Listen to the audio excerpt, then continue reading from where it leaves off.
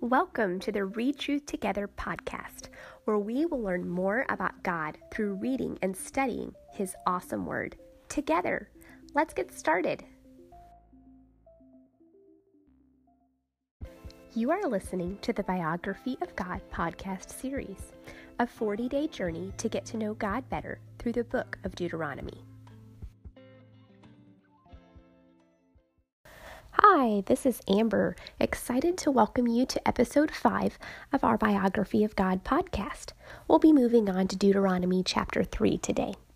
So as I did with chapters 1 and 2, I'd like to take a few moments to read through all the characteristics of God in this chapter. So grab your Bible, notebook, and pen, and let's get started. Here is Deuteronomy chapter 3 and the references to the Lord and God and His characteristics in this chapter. If I counted correctly, I believe there are 13 references to God, and I'm always amazed at how many times each chapter is just saturated with all of these wonderful attributes of God. Here are the attributes that I found in Deuteronomy chapter 3. It says that the Lord commands us not to fear. The Lord our God delivers. He eradicates our enemies completely. God shows His greatness and might, and God's works are mighty. The Lord, our God, fights for us. The Lord gives the land. That's something that He did for the Israelites, and it mentions that 2 times in this chapter. The Lord gives rest. The Lord takes care of us yesterday and today, and of course other places in the Bible say that He will take care of us tomorrow too. We can call out to the Lord, and the Lord deals swiftly with disobedience. Also, as we've seen before, the Lord speaks.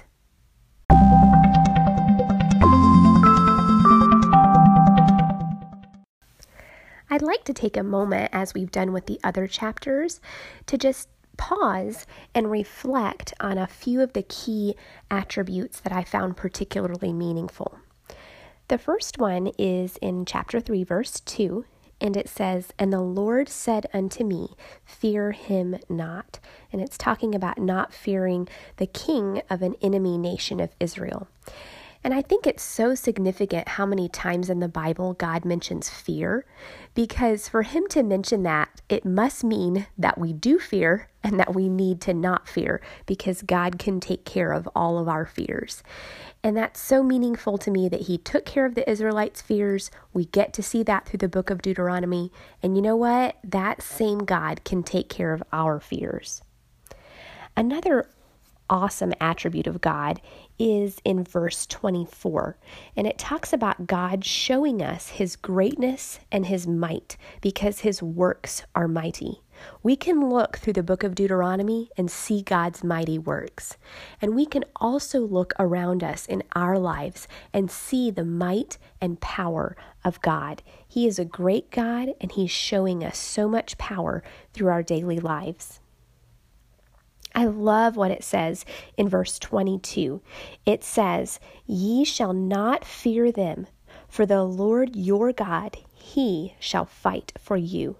This is our God that is personal and close to us, and He is our warrior. He is willing to fight for us because He loves us so much. He did that for the nation of Israel, but He does that for us every day. He helps us fight our battles against sin and our battles even against our own struggles and fears.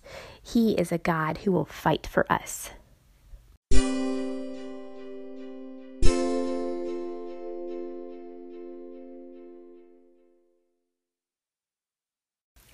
Now I'd like to dig a little deeper and learn a little bit about some of the methods that I used for finding these characteristics in chapter 3.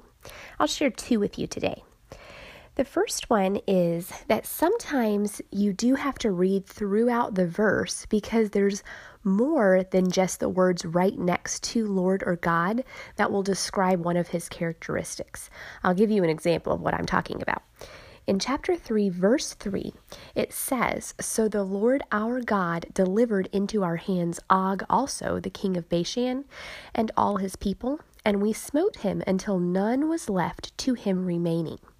So I actually was able to find a couple characteristics of God in that verse. First of all, I looked at the word right beside the Lord our God, and it said delivered.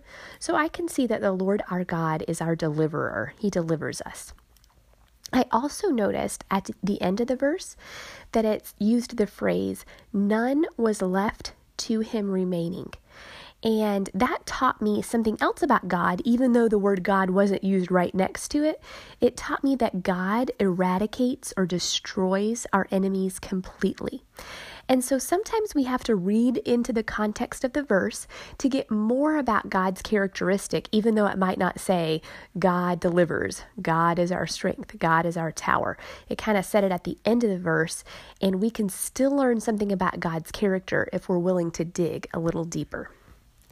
Another thing I just wanted to kind of touch on is, since this is an Old Testament book, it is written to the Israelites, there are definitely some of these characteristics of God that we might not be able to apply directly to our lives. Some of them, of course, we can. Like yesterday, we talked about the Israelites' inheritance, and the Bible uses many references, like the one I talked about in 1 Peter, that talks about our inheritance and makes that parallel to our inheritance as Christians.